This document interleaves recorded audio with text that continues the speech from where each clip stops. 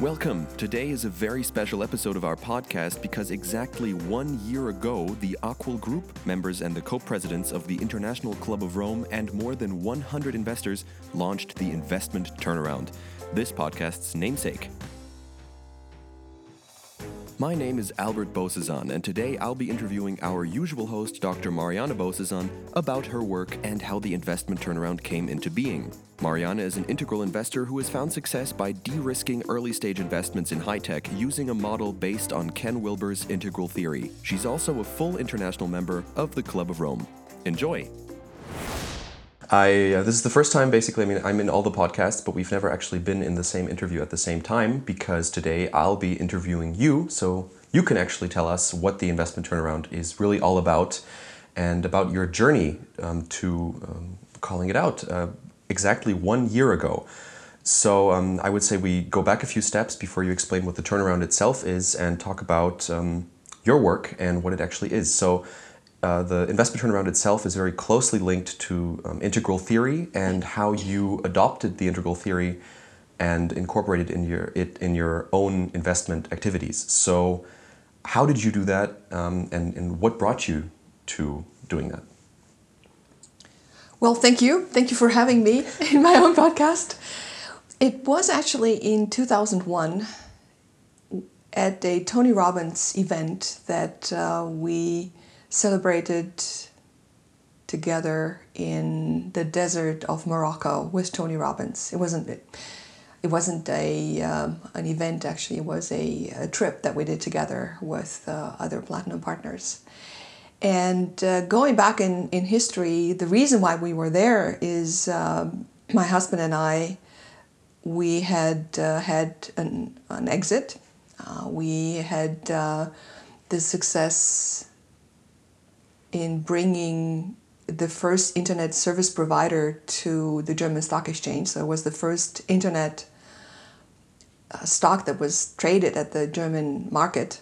And then all of a sudden we realized that we were rather challenged in our own relationship, in our personal happiness. And as always in the past, when I went through such a personal growth period in my life, I contacted Tony Robbins' offices, and we got a list of all of his seminars that he was actually having, and I saw one of them was called Date with Destiny. So I contacted the office of Tony Robbins, and I said, wow, I want to participate in that. And they contacted me back and said, well, but you have to go to another one first to qualify and to get to learn his tools and so on. So we did, and a long story short, we ended up joining the Platinum Partnership and began traveling with Tony Robbins and other friends around the world for a couple of years. And it was during this event in Morocco with Tony when he presented, it was late at night, when he presented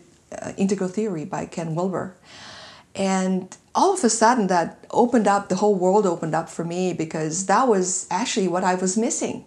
So we were putting our lives on the line out there in service of humanity, trying to transform the investment world and do good in the world. And we have children that we sent to school. We had our foundation being very active. We did everything we could to have an impact.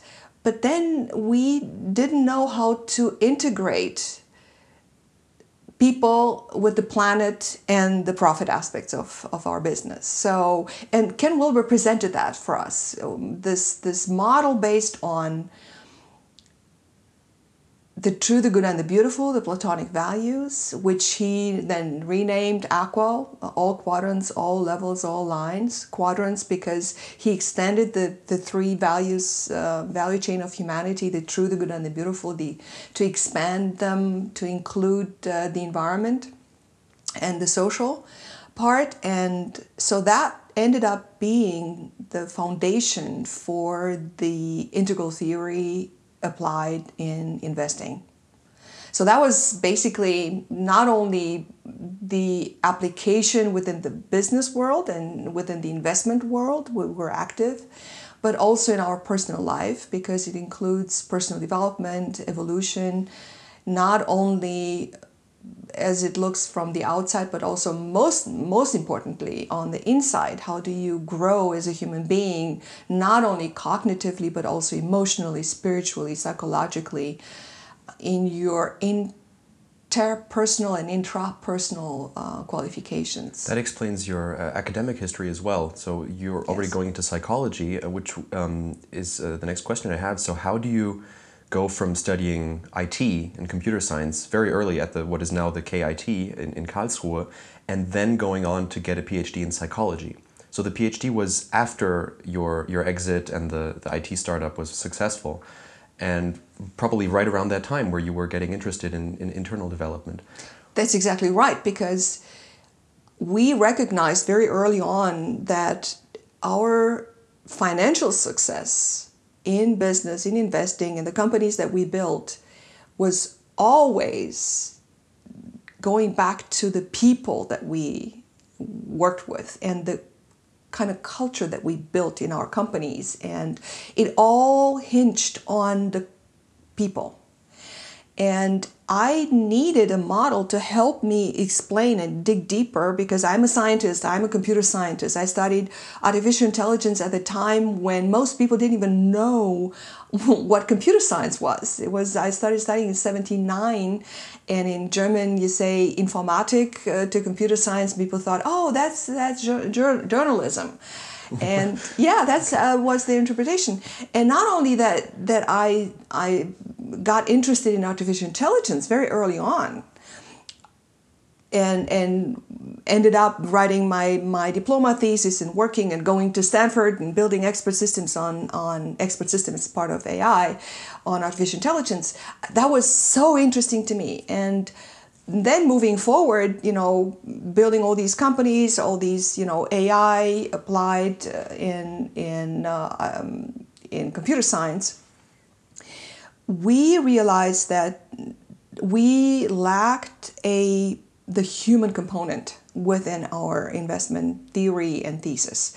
And when I came across Ken Wilber's integral model, and I learned about evolution and how that applies within the Platonic values, the true, the good, and the beautiful, or arts, morals, and science, I decided that I needed to dig deeper and identify better tools to apply them within the investment world.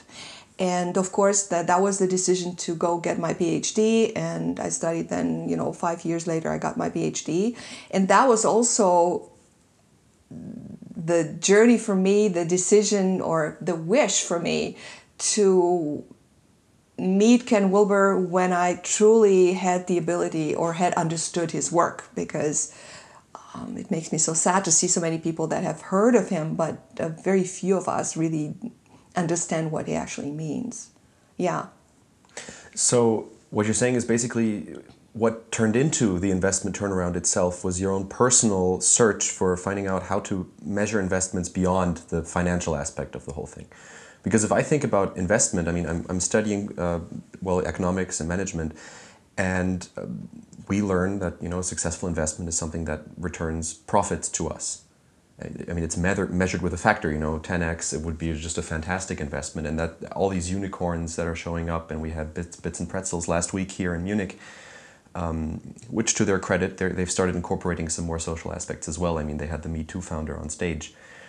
So what made you decide you have enough knowledge, you have some kind of theory of how to do that made you say, okay, now I'm going to build a company around this. And not only that, I'm going to call other investors as well and tell them, okay, we have to do this as a group. What is the investment turnaround to you on the biggest scale? Yeah. So first of all, I needed two legs to stand on. One is the scientific side, AI, computer science, and know how to build a company in a traditional sense and become successful in a financial sense. And then there is the second leg that includes the human nature and all the cultural aspects, the individual aspects, the team aspects. And with the foundation of my PhD, I had learned and came across and adopted tools from Stanford, Harvard, and MIT to help us, scientifically build use these tools to build these the teams. within the success. Actually, we had been successful before, and we did have the human factor built in. We just did not have a scientific name for it. We did not use the scientific tools, like LDMA or the sentence completion test, by Suzanne Cook-Reuter, or all these tools that we're currently using officially in companies that we're building. And yes, well, the going backwards, I could say why we were successful with our investments to begin with. We just didn't have a name for it.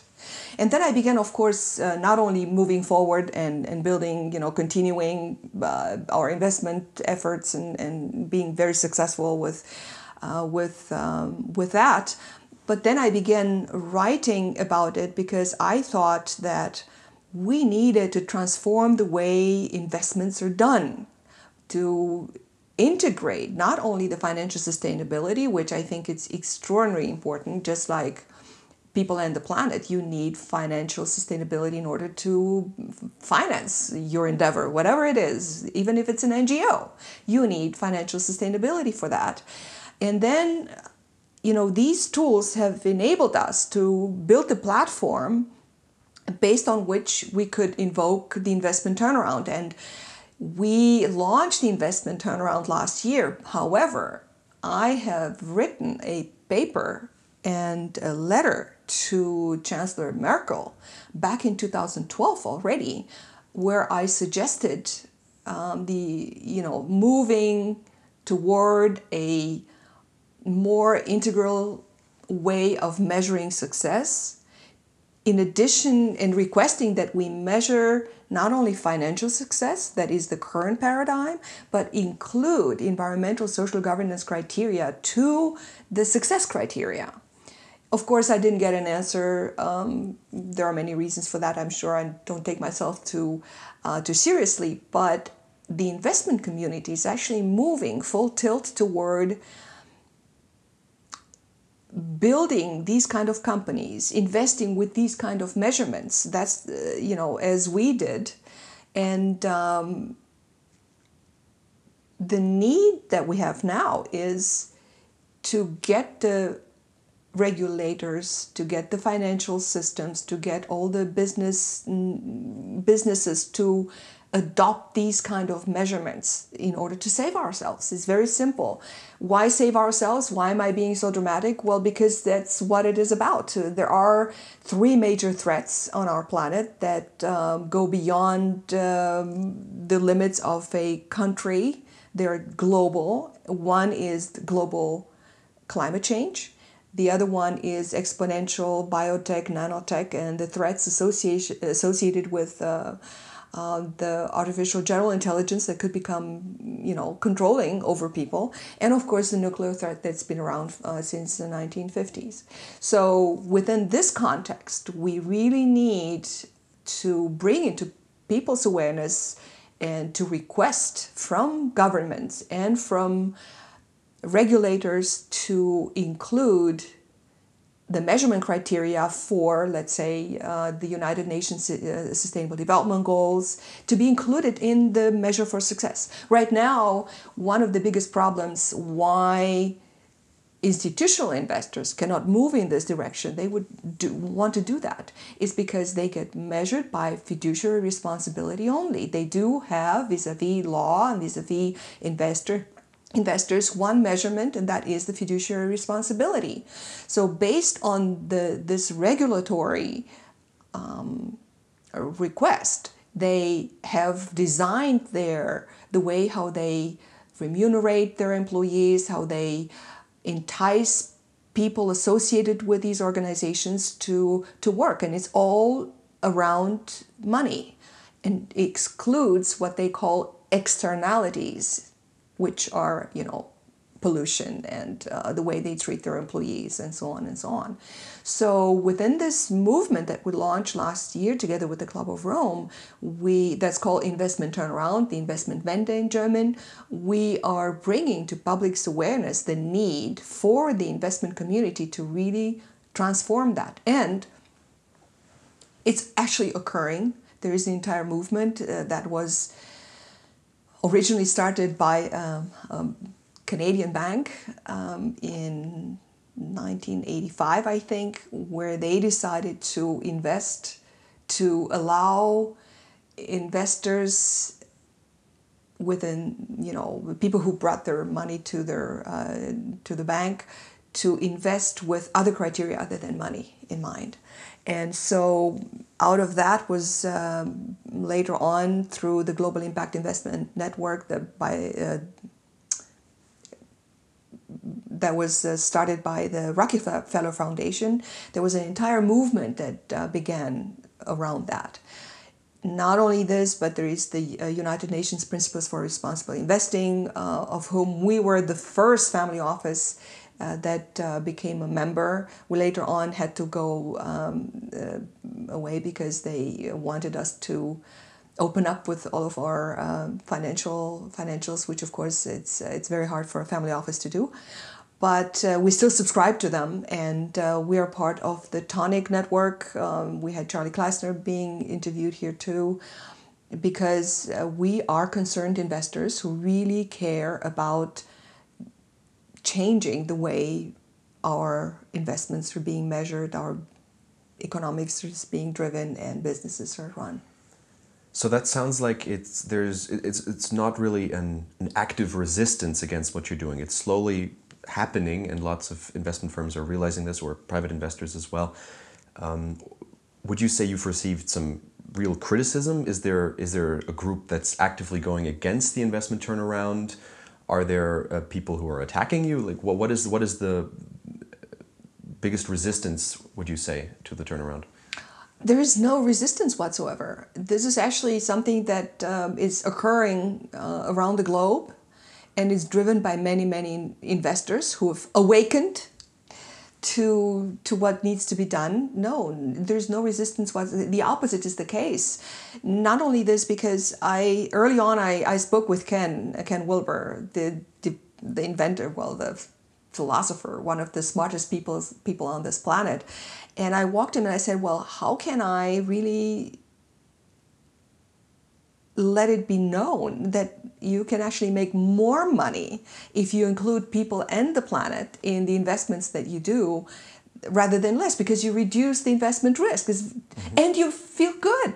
If an investment goes down the tubes, then you at least know you've done it with a good intention, and it feels good. So you lost the money, but you did. So and he actually was very supportive and said, yeah, go ahead and talk about money. It's I know you don't. It's not what drives you, but that's what probably would attract the people to open up, to be able to move from a for-profit only view of the world toward sustainability, toward green movement, toward more joy and happiness, actually. And that, of course, divulging the returns that we have, which is multiple. We are extremely successful financially. That attracted investors who got curious and contacted us, because I published a lot in various reputable peer-reviewed publications, spoke on various conferences and so on. People approached me and said, well, how do you do that? Let me know. What secret sauce do you have? And there's no secret sauce. It's just open up to the people that you are working with, in which you are investing, and allow them to bloom, to grow, to wake up, to grow up, to show up, and to clean up. And that's what's basically helped us 9 years later, or actually 9 years, it's actually since 2001, to reach a tipping point where there's a whole movement around this. That's fantastic to hear, because I would say, if I went into the perspective of a traditional investor, or some of those basically almost cliche German Vorstände, like the boss of a big company, like RWE, for example, it's in the news right now, I would be thinking, well, sure, there's always these green criteria, but if I go in that direction, I'm actively moving away from making a profit, which is, it seems to me, what they think. And that's why they destroy forests and are supported by politicians who think, profit only. We had a politician just last week who said publicly, you know, it's impossible to get a big project done in Germany anymore. And first I thought, oh great, he's talking about the airport in Berlin. What he was talking about instead is that some hippies, for very good reasons, have gone up in the trees to prevent an energy company from massive, tragic deforestation of a forest that's, I think, 10,000 years old. So that's horrifying to hear from leaders who you could probably pick up with an argument like that. You don't even need to change minds into a more green direction. At least at first, you can even attract people who are only profit interested with criteria that also include the others, but make them even richer, even more wealthy. So I absolutely also believe that that's the case. But and there's another thing that I'm along the lines of hippies. Mm-hmm. What I usually ask people is like, do you really hate your children or your grandchildren? Because they need to find an answer to that. Those guys who want to cut down those trees, they must hate their kids. Mm-hmm. Because this is such a short-term view. Everybody knows that we're moving away from brown coals or from fossil fuels to renewable energies. It's a fact. It's a fact. It's a given. It's only a matter of a couple of years, not even a decade. So, and the technology is there.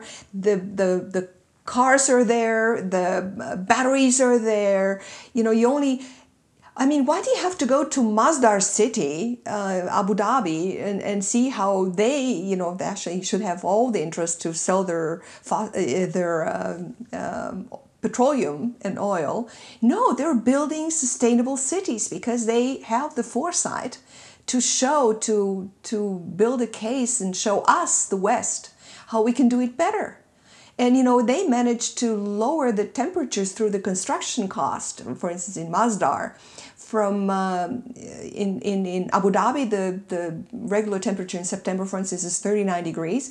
And in the middle of, in the desert where they built Masdar City is only 33 degrees. Just because they built the traffic under the city, they use electric cars, and they use the old ancient architecture of that the Arabs had used for hundreds of years. So there are the technologies there, everything is there. So we just need to want it and look beyond, even beyond existing contracts, because obviously, that's what they say. We have a contract, we have the right to tear down the forest, and so we do it. It's just stupid. Well, they've given up the forest by now and say they just have accepted the financial damage. Of course, they also only measured the financial damage as it was expected. For the next 3 years, their stocks have dropped and they just sort of gave up instead of grabbing one of the many, many other options that would bring the sides together and make some renewable energy. But no. So you spoke briefly about some successful investments that are, have major factors of profit. But also are being done under integral theory and as part of the investment turnaround. So what's coming up in the next year, for example, for you? Yeah. So again, we are technologists.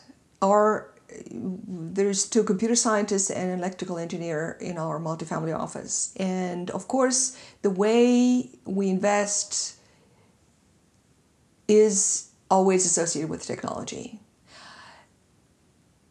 on one hand. On the other hand, it is our goal to really have a huge impact with respect to climate change, to contribute to reducing that in a significant sense, and also integrate people, planet, and profit, of course, with passion and purpose, because we want to have fun. And so in looking for a way to reduce CO2 emissions, we realized that on one hand, you have construction that emits, it's like, I think, 25 to 30% of CO2 emissions worldwide comes from construction. On the other hand, you see all these data centers that are currently being built, they're mushrooming. I mean, everyone and their brother builds a data center, of course, because of the exponential tech that is coming, and biotech and nanotech and AI and all of that. And so we looked for a way, how can we actually have a contribution in this field? And lo and behold, we came across a technology that is a patented technology that uses water instead of air for cooling. And wow, and then we thought, my God, that's how you can really, really aggregate a lot of capital to show how you can move a lot of capital toward integral investing, for the good of the people and the planet, and also have a good impact and reduce carbon emission. And so we kind of combine these two and have now several other family offices have joined us in this effort, among them the Nixdorf family office. And we're building sustainable data centers that whereby we reduce construction costs by 50% per construction. Not only this, the maintenance cost is reduced because of the less need for energy. And also, we're currently looking at building these data centers in areas where the energy that is being used to run them, it comes from renewable sources like water, hydropower, and so on. So for us, this is a beautiful example on how you as an investor can look for ways to combine both technology, or whatever you're interested, where your capabilities lie, with CO2 emissions, for instance, in real estate. Another example that is also close to our heart is a movie where Jim Button and Luke the engine driver, which actually implements for us, I think it's UN SDG, I'm not 16 or something. It's about peace and harmony and bringing people together around the planet. We believe, because it's fun, we believe that investing in movies with a message is extremely powerful. It brings peace and it makes people feel good and look forward into a future. We are explorers. We cannot stop being explorers just because we have conquered every single part of the world. And it's just human nature. And we haven't, but yes, there is limits to growth, as is the first report to the Club of Rome was entitled back then in 1972. But there is no limit to human ingenuity and personal development. So we want to open the door for this positive way of looking at the world and for empowering people to become more creative and more innovative, to save ourselves, because this is clearly what we need to do at this day and age. We are in deep danger, and as you know, the latest IPCC report that just came out, I think 2 days ago, it's actually showing a bleaker future than we had ever anticipated. Yeah. But telling people more of the same, how big the danger is that we're running toward, it's not going to save us. I think what's going to save us is the capability we all have to contribute to, addressing the problems that we have. Another thing that we also deeply care about is helping people in disaster areas. That's why we invested in Surgitent. It's a mini tent that can be dropped from the air in disaster areas where local doctors on the ground can perform safe surgeries and that help people. These are a few examples for you about what we care. I mean, having been directly involved, the movie ended up being one of the biggest hits in Germany this year. It was top one for several weeks, so that worked out very much. I mean, at least the message has gone out and the box office receipts are still standing out. So it looks like it's going to be very successful. And as far as I'm informed, I think there is this other, isn't China involved? So it's going to become a bigger movie. Yes. Mm-hmm. So it's going to go worldwide. So that's actually a beautiful example of how you could really have an impact and be financially sustainable. So all these examples of investments you've stated go in vastly different industries. You have the data centers, the NDC data centers with the Nixdorf family office behind it, which for those who don't know, the Nixdorf family built German computer history and now they're involved in the next step. Then Surgitent, which is medical, and a movie, which sounds like a completely different investment.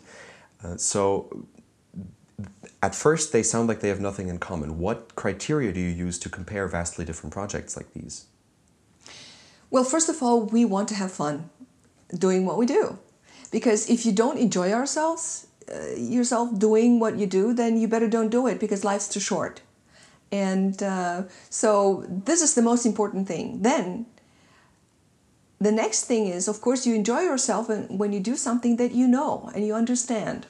So from our perspective, we do understand technology. That's why the Nixdorf data center, the NDC data center with the Nixdorf family office, then Surgitent, because we have a history in investing in medical devices. So we've learned quite a bit, and we are open to people who are going to tell us. We invest with other people who have the know-how, even in the the medical industry, which we don't. And of course, media, because media is actually key in the future of humanity. As we all know, we are moving toward virtual everything. And so having an impact on how these products that people are going to watch are being created, with what kind of message they occur, and what is the impact within the people's souls and hearts is extremely important. So now, and these are just a few examples. We could go on forever, not forever, but quite for a long time in other areas that we have invested in. But I think what these have in common is our way of building the value chain, how we create the value chain. And that is different from traditional investors, particularly venture capital or traditional business angels, in that we have 5 steps of de-risking or of building our. So we do the screening using Ken Wilber's integral model, which is always the lens through which we look at the world. Then we do the due diligence, which I'm going to go later on into the details as to what the due diligence steps contain. Then when we decide to issue a term sheet, if we find the investment interesting and issue a term sheet, then we go into the next step of creating all the contracts and legal stuff and so on. But then the work continues. It doesn't stop like in most venture capital firms, where they are at times forbidden by law to get involved with the company. We actually allocate at minimum of 3% of the investment amount to team development and helping people to become successful up to the exit. Of course, we are interested in exit, but we are patient investors. We're not short-term investors. We don't have anything against money or a quick exit, but we don't depend on it. So the most important aspect in this value chain creation is also to help the people, the team, become successful. So we help people achieve higher levels of personal development. And because we have, from experience, we've now been investors for 27 years. And there's one thing that successful companies have in common, are the teams. So you can give them a different product to develop, a different company to develop. They will always be successful if the team is right. So this is the most important aspect, the interior aspect, team and individuals. Then let me go back to the due diligence process, and give you a few highlights on how that occurs. Well, we have 5 steps there. In the first step, we invest we do the due diligence just like everyone else would. We look at the business plan, the sales, the technology, just like every traditional business angel, venture capital, early stage investor would. But then that only begins, our de-risking process only starts there. We go into the next step that looks at the sustainability aspect. And in there, we look for the sustainability criteria, which are outlined, for instance, by the United Nations Sustainable Development Goals or UNPRI with the environmental social governance criteria. And we see how those apply to the particular deal that we're looking at. The way we try to assess that is we work with B Corp, with the B Corporation, where we send the company to go through a test. And they get an assessment by B Corp based on which their sustainability aspects are being assessed and, overall assessment as a B Corporation. So that they know then the company that the investee knows where they stand. And that is the foundation of what we call some kind of a social contract. It's an agreement between us and them. Oh, this is how you want to go forward. This is what you want to measure. Do you agree? Is this okay? The most important aspect is that people understand is it's not us versus them. In our view, everyone is an investor, and the entrepreneur's team is a much bigger investor than we are, because they are going to, go late to bed at night and get up in the morning early to implement their dream. Not us. We're just, accompanying friends and, supporters. So, and this is what creates this wonderful relationship between us. So, let me repeat. So step one is traditional due diligence, financial, sales, marketing, and so on. IP, intellectual property. Step number two is the environmental, social governance criteria, the sustainability aspects that we measure through B Corp. And then we go into step three, where we look at individual team members. And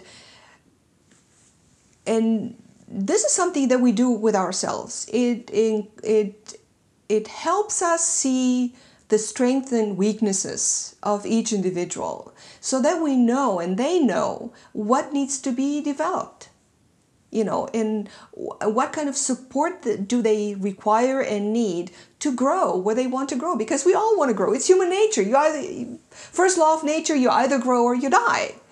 So doing these kind of tests, and this is something, of course, that is it's between the assessor and the individual. We don't even look at that. It's just something that once we decide to invest, it's going to be continued. So they get a coach on the side and so on.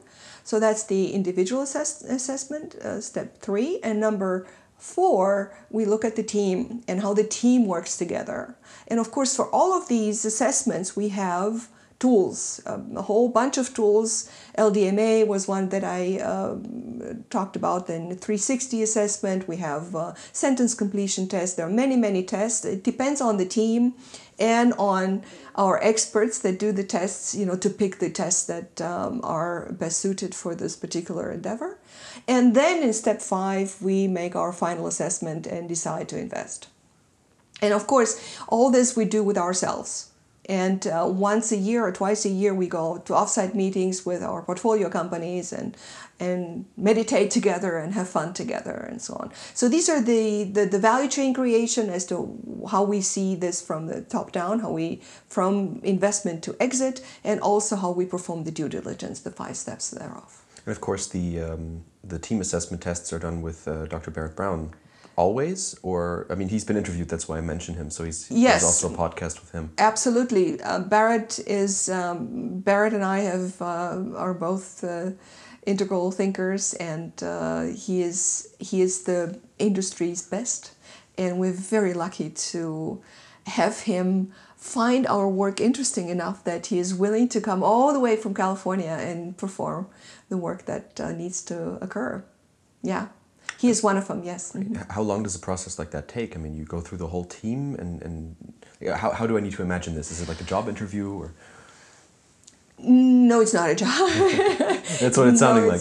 No, it's not a job interview. What it is basically there are online tools. These tools are mostly online, so let's say we would invest in you, you would get a link from Barrett where you would go to the website of LDMA, let's say, the Leadership Development and Management.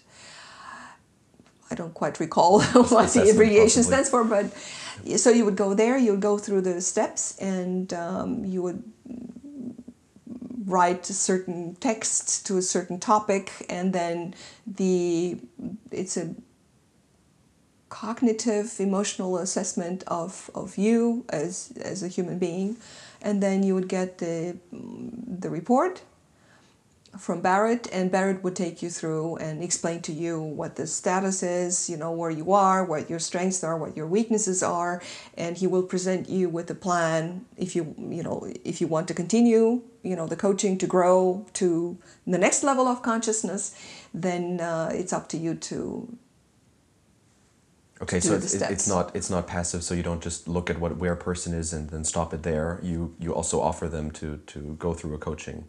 Well, but that's the whole point. Yeah. The point is not to say, well, this is good, this is bad. The point is to see where people are at and how each individual can be developed to his or her highest levels of consciousness and human potential. That's what life is about. Whether we do it in a process that is sustained by an expert or haphazardly through yoga sessions and whatever we do individually, like brushing teeth. That's the difference. In our case, when we decide to invest, then we decide to invest most of all in the people who are basically the key to making the company successful. Sure, yeah. And I mean, not developing is also a choice. That's also development. Exactly. Which of course is easy. And see, the reason why we have adopted the integral model has to do with the fact that you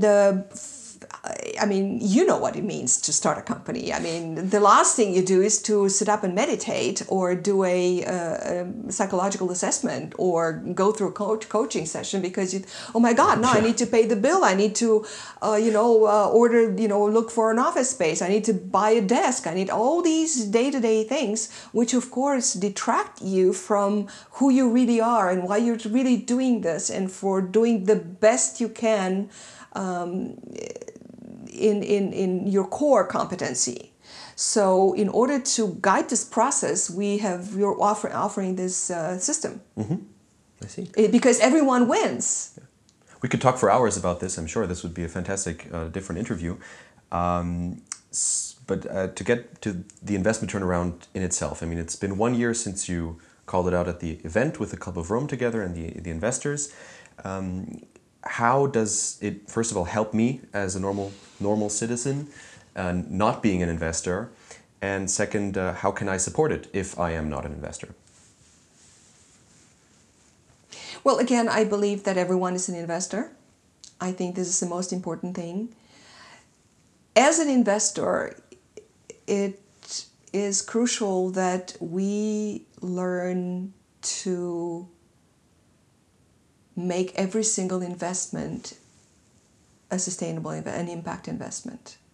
And the investment turnaround set out to get rid of the myth that there aren't enough impact investments, that there isn't enough resources to add people and the planet to the financial measurement of success. That's BS. That's not true. As I explained to you in the case of the data centers, every single investment can be made an impact investment if you are willing to add the measurement criteria to the bottom line. And in our case, for instance, in the NDC, we measure UN SDG. Sorry for the abbreviations, United Nations Sustainable Development Goals, number 7, number 8, number 9, I think, and indirectly 10 and 12. So for investors, every investment is an impact investment if you're willing to make it to one, which means if you're willing to integrate to your for-profit only measurement criteria, that is the traditional one, to add people and the planet factors, and you could pick your whatever standard it is or quasi-standard and mark it down. This and this and this is what I'm going to measure, and this is what I'm going to make sure that gets achieved. So getting rid of the myths that there aren't enough investment measurements, that it is so difficult. Well, life is difficult. Of course it is difficult, but we don't have a choice. If we don't hate our children, if we actually love our children, then we better go way out of our way to really do the best we can to contribute, every single one of us. So the investment turnaround is basically the call to regulators, businesses, economists, to the entire economic system that we've built in the West and actually expanding to developing countries, to move away from for-profit only measurements to include people, planet, and profit criteria. And we add to that passion and purpose, and that's why we have the 6 Ps. 6 being the parity, which stands for equality between people, planet, profit, with passion and purpose. Because if you don't have fun with what you do, you will never do it. It's just like forcing somebody to take a medication if they don't want to do it because they're not motivated, because they want to die. So the question is, we don't want to die. We want to be alive, and we're very much alive. And for those for non-investors, I believe that they are probably much more motivated than investors in this case, because it's astonishing how much common sense people have and how much people care about each other. I remember I grew up in communist Romania, as you know, and I remember this song. I think it was Sting, because I grew up basically being indoctrinated to hate the Russians, because they did so much damage to Romania, and we were starving because of the autocratic regime and communism and so on. And then I came across the song by Sting, where he says the Russians love their children too. And I think most of us love our children and love to have a normal life and are willing to do whatever we can to make the world a better place. And this is what investment turnaround stands for. It's just an investor's call to much more common sense. I guess that's what it is. And it should be easy. It's not difficult once we decide to do it. Yeah. So investors, take a look at your bottom line and how you measure it. And non-investors, you're investors too, go and register to vote, I guess. Exactly. Yeah. And talk to your representative, and tell him to make sure that the measurement for success goes beyond for money only. Mm-hmm. Because at the end of the day, you cannot breathe, drink, or eat money. It's just as simple as that. So money is just a symbol, is a story, is a myth that we have adopted and take too seriously. Yeah, and if there's nothing left behind it, then what do we do? Yeah, we can't eat it. Yeah, exactly. So aside from this podcast, which comes out every 2 weeks, or in the case of this episode, more often, this is going to be coming out exactly on the 16th, 1 year after you called the investment turnaround. Where can I learn more about your work, and how do I stay in touch? Going to aqual-ag.com is our website. I have a Twitter feed, Mariana Bozesan, and get in touch with my office is simple.